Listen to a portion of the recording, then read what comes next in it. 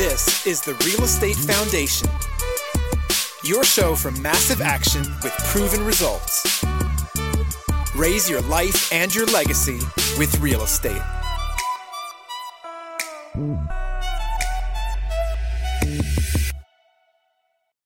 Are you ready to take your multifamily game to the next level? Well, you need to join us October 12th, Saturday, October 12th, for our one-day multifamily foundation workshop. We're going to bring it to you live. We got a list of 15 speakers. They're going to go through the process of everything it takes to get your mind right, get the deal right, learn the terms, understand the markets, learn how to find the deals, learn how to underwrite the deals, learn how to put your team together, everything from property managers to brokers to insurance companies. Beyond that, what's the proper way to raise funds for a deal and how to close a deal and what to do after you take over a deal. So it's going to be a huge event. It's going to be awesome for you to join us. Got a great space. It's going to be here in New Jersey, in Springfield, New Jersey. Of course, it's going to be a one-day event, but we got everything packed in from 8 a.m. to 7 p.m. Right now, if you put in the code workshop, you're going to get a special discount. And again, that code is workshop. You need to go to multifamilyfoundationworkshop.com. Again, www.multifamilyfoundationworkshop.com, and go fast because we've sold a ton of tickets for this. I actually was able to get a bigger room, but that's filling up quickly as well. So again, www.multifamilyfoundationworkshop.com, put in the code workshop. There we go. Got that down. And look forward to seeing you so we can all take massive action together. Well, hello again and welcome to another edition of the Real Estate Foundation. Thanks for checking back in with us. And of course, if you like what you hear, please go over to iTunes and give us a ratings and review. It doesn't have to be 5-star. We just want to hear from you. We want to hear what we can do better, what you like, what you don't like, and what's the best things we can bring to you. But today, we are super excited. We've been talking for a while. Now we have her on the show, and we had to go all the way to Trenton to find her at the Hive, which we're actually taping a lot of podcasts, and it's an awesome day. Anna Kelly. Hey, Anna, how are you? I'm doing great. So nice to finally meet you. I know, so nice to finally meet as well. And so Anna is the REI mom at LLC and is focused on real estate consulting and speaking to empower other women to create real estate wealth that lasts. Zenith Capital Group LLC is focused on finding and repositioning multifamily investments in stable areas across the country to create cash flow, asset preservation, and capital appreciation for ourselves and our investors. So, Anna, welcome to the show. You had a full-time job, you have a family, and then you said, well, that's not enough, so I'm going to do real estate. But the big picture was the real estate was really driving to where you wanted to be. So talk to us about what you're doing today and why. Sure. So in 2003, I had my first baby. And up until that point, I was super driven to climb the corporate ladder and doing really well, worked for AIG, and, wanted to kind of one day be home with my kids potentially, but I didn't know if I really had what it took to be a stay-at-home mom because I was just very driven and corporate-minded. And I had a premature baby and was home with him, on maternity leave and through that, and it was so hard to put him in daycare when I was done and got sick, and I just thought, I cannot have my baby in daycare. Like, I have to figure out a way to get home with my kids, that kid at the time, and now I have 4. And my husband had been a new chiropractor right out of college, hardly made any money, and he had a 6-figure school loan. So I could not afford to leave my job because we had to pay off his school loan, had a car and had this new baby. And so I had no choice but to put my baby in daycare and continue to work. And it was just this constant pull of balancing this, drive and this corporate career when really my heart just wanted to be home. And so at the time that I was home with him, I was watching all these new shows on HGTV about flipping houses. And we thought, they're pie in the sky and they don't tell you all about holding costs and closing costs and transfer taxes and all the real costs and time that goes into it. But I was convinced that flipping houses was my way out of working full time so that I could be with my child. And our first flip was a failed flip and lost a bunch of money. My husband lost a job during the flip, so we were just like, oh, this is not good. Decided not to do that again at the time. And then fast forward a couple years, we thought, well, the way for me to be home with my child is for my husband to start his own practice, because if you're not working for someone else, you'll make more money. So we sold everything in Texas, moved to rural Pennsylvania right outside of Hershey, where he started his business. And I had had very wealthy clients that owned real estate, and I knew real estate was very powerful. So when we were looking for office space to lease and we figured out how expensive it was, I saw that in this little rural area that he was, most of the businesses on Main Street had a business on the bottom and they were mixed-use buildings with tenants on the top. So I said, maybe it's wiser to just buy a building that has tenants that come with it because it'll kind of cover some of those expenses. Sure. And I knew that AIG was not going to let me work from home at the time. So I thought, I'm going to give up my almost six-figure job at that point. We're going to start a business with hundreds of thousands of dollars in debt and no plan other than let's just go. So we decided not to buy a house. And for a year, I actually lived with my in-laws. And then a year later, bought a 4-unit building and house hacked and had our 3 tenants paying our mortgage and our insurance. So I bought rentals just to kind of protect us and to have a little extra cash flow until we figured out what was going to happen. And, you know, fast forward from that was in 2007. Market crashed. Yeah, perfect timing, right? Yeah. It was terrible. We started the business at the height of the market, bought buildings expensive at the height of the market. I worked for AIG, so when the crash happened, I was hit really hard. By the grace of God, I did not lose my job, but I kept being told we were going to be sold and lose our jobs. Which is almost like just as punishing, right? Because you're every month you're thinking, okay, am I in the chopping block? Am I going to make it through this? And that can be mentally draining. Exactly. And we had so many people being laid off, you know, all around me. And I worked from home, so I was kind of on an island and not in the office in their face every day. So I thought, surely I'm going to get laid off. I lost 3/4 of my 401k during like the week that AIG almost went under. And we just were like, what are we going to do? So all this time I'm thinking, I'm never going to be home with my babies. I had another child at that point and then found that I was pregnant like the week of the crash. And I'm just like, oh my gosh, 3 babies, like a job that's not going well for my husband. Mine I'm probably going to lose. What else are we going to do? And the only thing I could think to do, Jason, was take from my 401k, borrow what was left, and buy another 4-unit. Because I thought at least if I lose my job, I can pay for groceries and I can pay for gas and we'll be our main living expenses covered until I find another job. And that is where we were in 2009. And I didn't buy another property for 5 years because I couldn't get financing. And I didn't know about creative financing Correct. Or any of that kind of stuff. And we were just working, you know, both of us 70, 80 hours a week to manage the 12 units we had, keep my husband's business afloat, work full time, you know, raise the babies. And then 5 years ago, I said, okay, now that I can tap into my equity, I can learn about creative financing. I've got to be home with my kids. Like at this point, you know, I had 4 kids 5 years ago. Had a 4th one that was a little surprise and was like, how are we going to do this? I'm never going to be home with my babies. And so I just made up my mind, like, enough is enough. I'm going to figure this out and I'm going to keep building our rental portfolio to bring in enough cash to replace my 6-figure income so that if and when I was laid off, I would never have to go back to work and could be with them. So it was a 16-year process, Jason, but I just retired in May. I actually left AIG on my own terms after being there for 20 years after replacing my 6-figure income with small multifamily apartment buildings. And it's a testament, right? It's a roller coaster. And Yes. and real estate, just like anything we want, and the social media drives it, but we want instant gratification.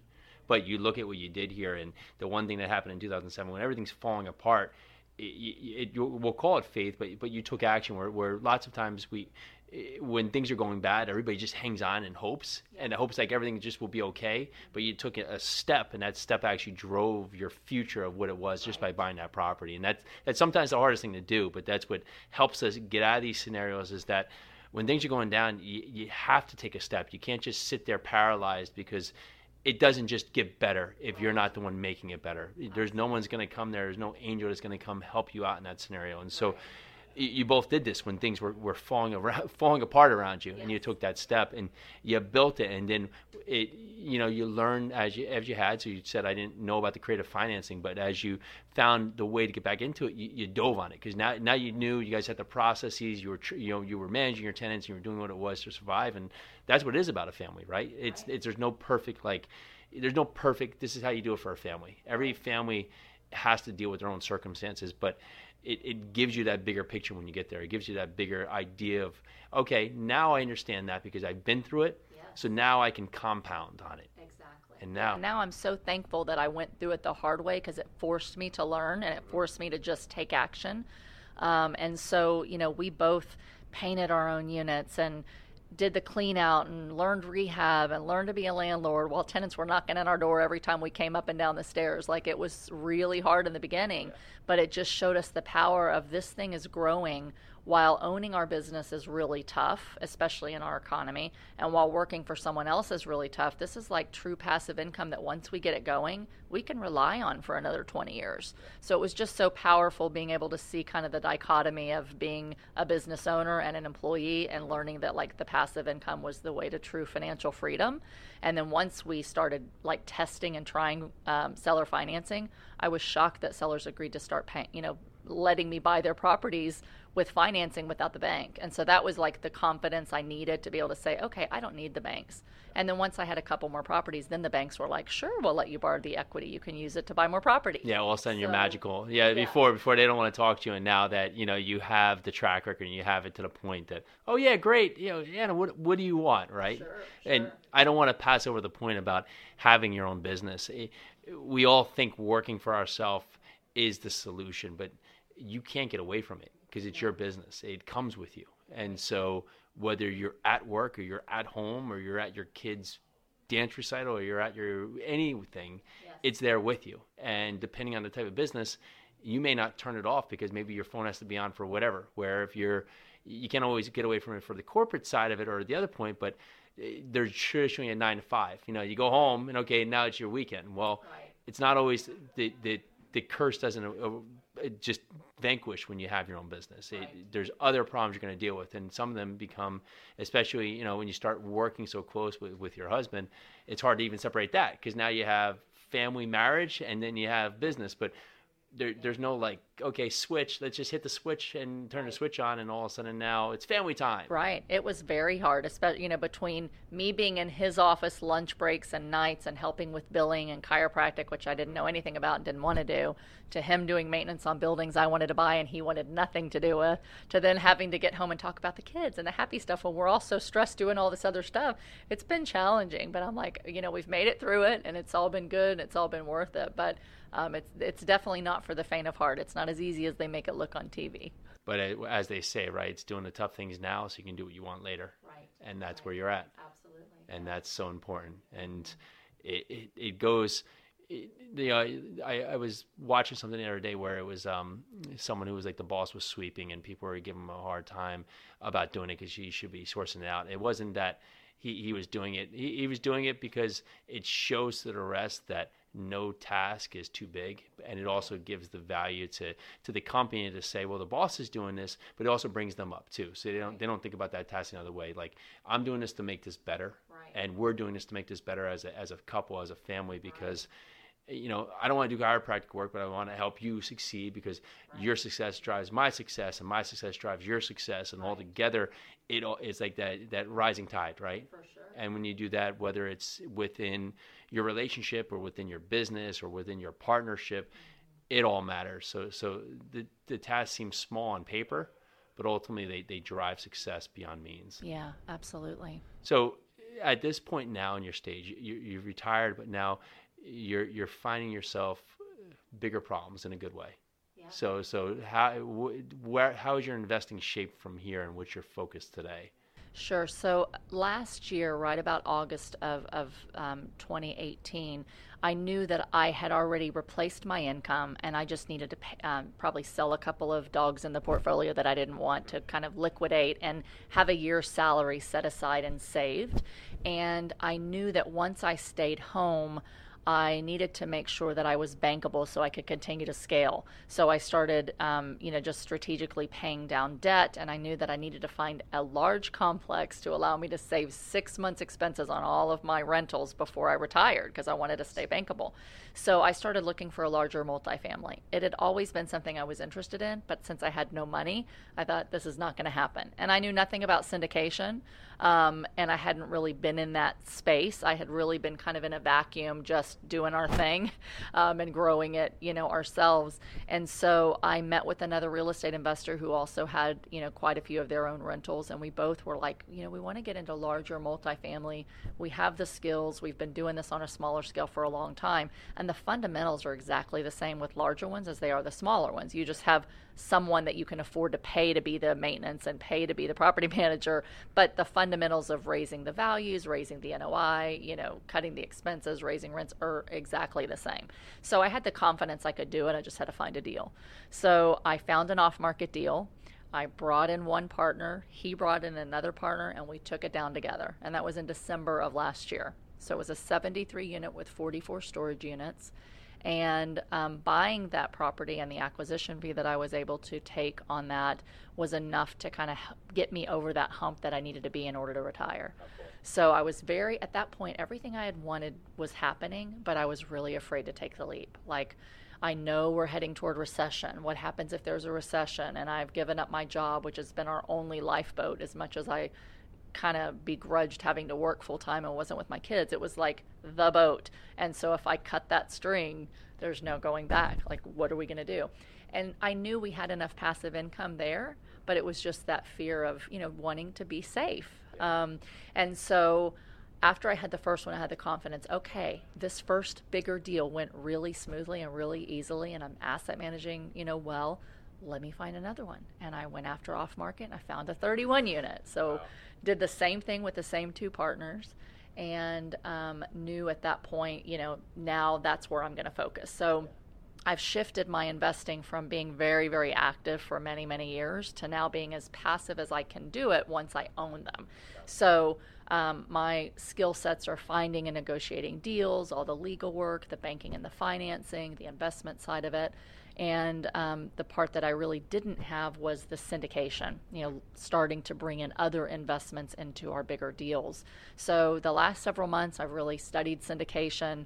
I worked with state insurance department audits and SEC audits and Reg D filings for private placement investments for years. Yeah. So I understood a private placement and how to So some of the hardest things for most people to pick up when they're doing syndication. That's where my background is. Yeah, and I had before that worked for a bank as a private banker. So I worked with investors to teach them about investments. So I had all that piece. I had just never had to go ask them for money for my own deal. Yeah. So I just wanted to make sure I was caught up on the solicitation rules and doing that right. And so now my focus, I'm syndicating my first apartment complex in Atlanta right now, 250 units, and just completely focused on, in the work hours that I do work while my kids are in school, finding assets and bringing good assets to good investors and syndicating bigger deals outside of just my local market. And you said you're doing it while your kids are at school, so you spend the time when you get back, right? And it's all just from that point of just taking that step. And we all have that fear point, right? We all have that fear point, and sometimes it's like it's that partner. But I hear funny stories, and like one was like, imagine Michael Jackson or Beyonce was like working at like a Taco Bell, and she or he had this chance to go sing or dance, and they're like, nah, I'm gonna work at Taco Bell because I know I'm gonna get a paycheck here. Like, what would happen? They would never be the Beyonce or Michael Jackson, right? Because they didn't take that step, and we get stuck in that point. We get stuck where we're so afraid to do something. We feel it's safer, but what's the safety net? Is the safety net with the job I have? Where I have no control, maybe I'm on the chopping block, maybe at a point, and if you always do what you're going to do, you're always going to get what you're going to get until you change it. And so you get out there, you get this property under contract, you close on this property, it starts giving you, just even from the acquisition fee, where people even forget about these fees put in there, enough cash to be able to move. And now you take that step, but you don't stop, and you keep pushing it forward into the next property and the next property. And now what you've learned is highest and best use of my time, right?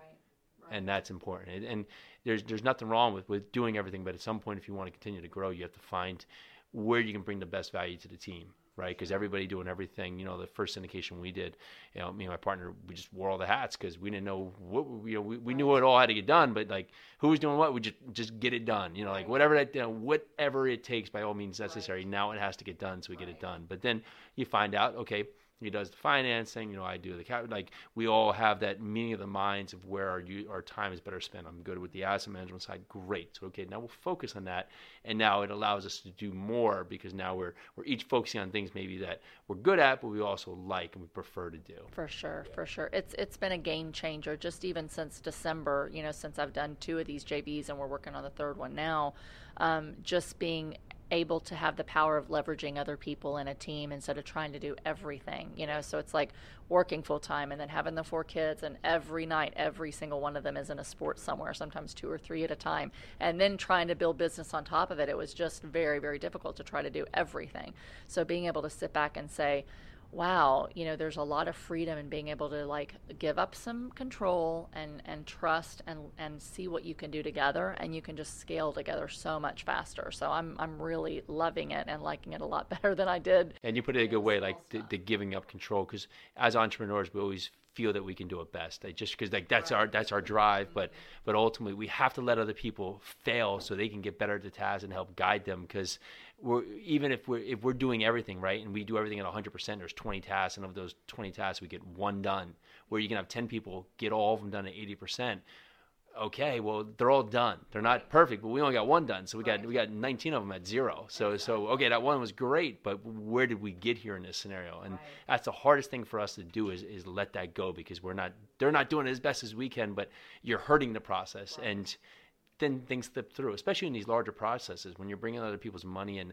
It's your obligation to take care of the investment, so you have to make sure that you're putting your best foot forward, and that's by having a team around you that can handle the components and not be stuck in the point that I have to do it, because when you're trying to do stuff gets missed. I mean, these timelines move quick for these syndications. There's not like they're waiting for you to catch up. They're saying due diligence up, close, and okay, keep with it now, have your team in place.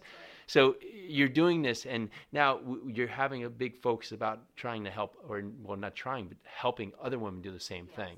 Talk to me about that. So one of the things I've always wanted to do is just teach other girls how to be wise with their finances. I grew up in Section 8 housing. And really was very, very driven to succeed and to do well and to not have that for my family in the future. I've done work with inner city youth and inner city kids, and was a part of a mentorship group called Hope for Youth in Houston, where we, took kids under our wings, and we really developed a relationship with them for years through middle school and high school, and being there for them to help with school and just spiritual stuff and hard family things. And I've always wanted to continue to give back and an impact in some way. And really where I think there's a big hole is in educating anyone, but particularly young girls that are in poverty, to really teach them that there is hope and that there is a better way, but they've got to learn about how to manage their money and how to make wise decisions. And whether it's through real estate or not, just learning to take control of your future through learning to control your finances.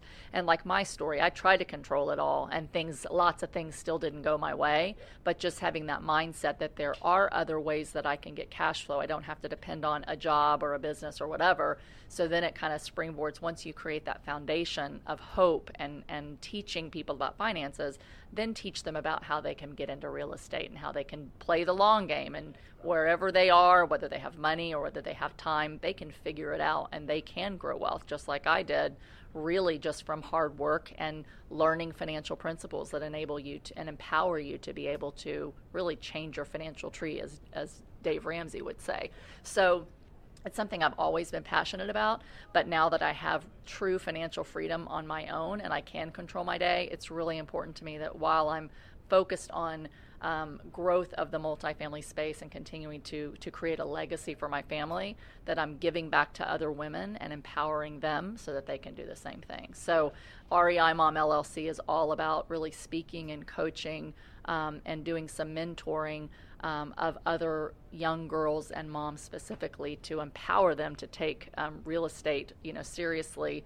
And then those 2 tracks are kind of my main focus during the day when my kids are in school now. Yeah, amazing. You're giving them the confidence to succeed, right? And it's the principles that you teach them, because ultimately you get the confidence by just knowing that much more. Right. Just having that one more bit of knowledge that you didn't have before gives you the confidence. Because people say, well, I'm not confident to do this. Well, what do you know about this? Well, nothing. I've just heard about it. Well, then I wouldn't be confident either. Right. But when someone gives you the power and you come up and you tell them, listen, I've done this. It wasn't a perfect road. We took a lot of different steps to get there. It never is, right? It's that point, the yellow brick road goes and goes and goes, but I found my way there because I wanted to get there. Right. I knew it was there for me, and I didn't know how it was going to get there, but here's the principles I had, and here's the principles that I've taken away from this, and you can use these principles. You can pick and choose, but you have to take action. And you sitting on the sideline hoping as a woman that, okay, I don't know, however you want to put it, something's going to happen to help my financial situation.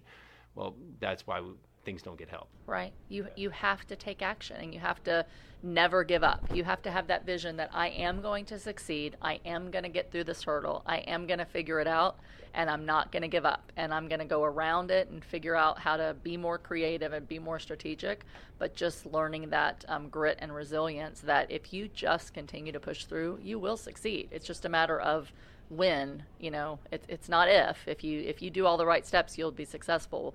You just can't control the when, but you can control all the things you do, to get. Yeah, that's huge. Yeah. This has been awesome. Are you ready for the snap action questions? Sure. All right. What is the best piece of advice you've ever been given?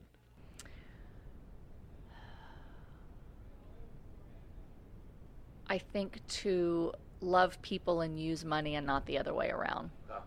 I've heard that twice recently, and it's great. Yeah. And right, so it was yeah, perfect. I heard that, and it was very much in line with where my heart had been anyway. Yeah. So when I heard that, I was like, okay, that's part of my life motto for sure. Amazing. What is a talent you wish you possess?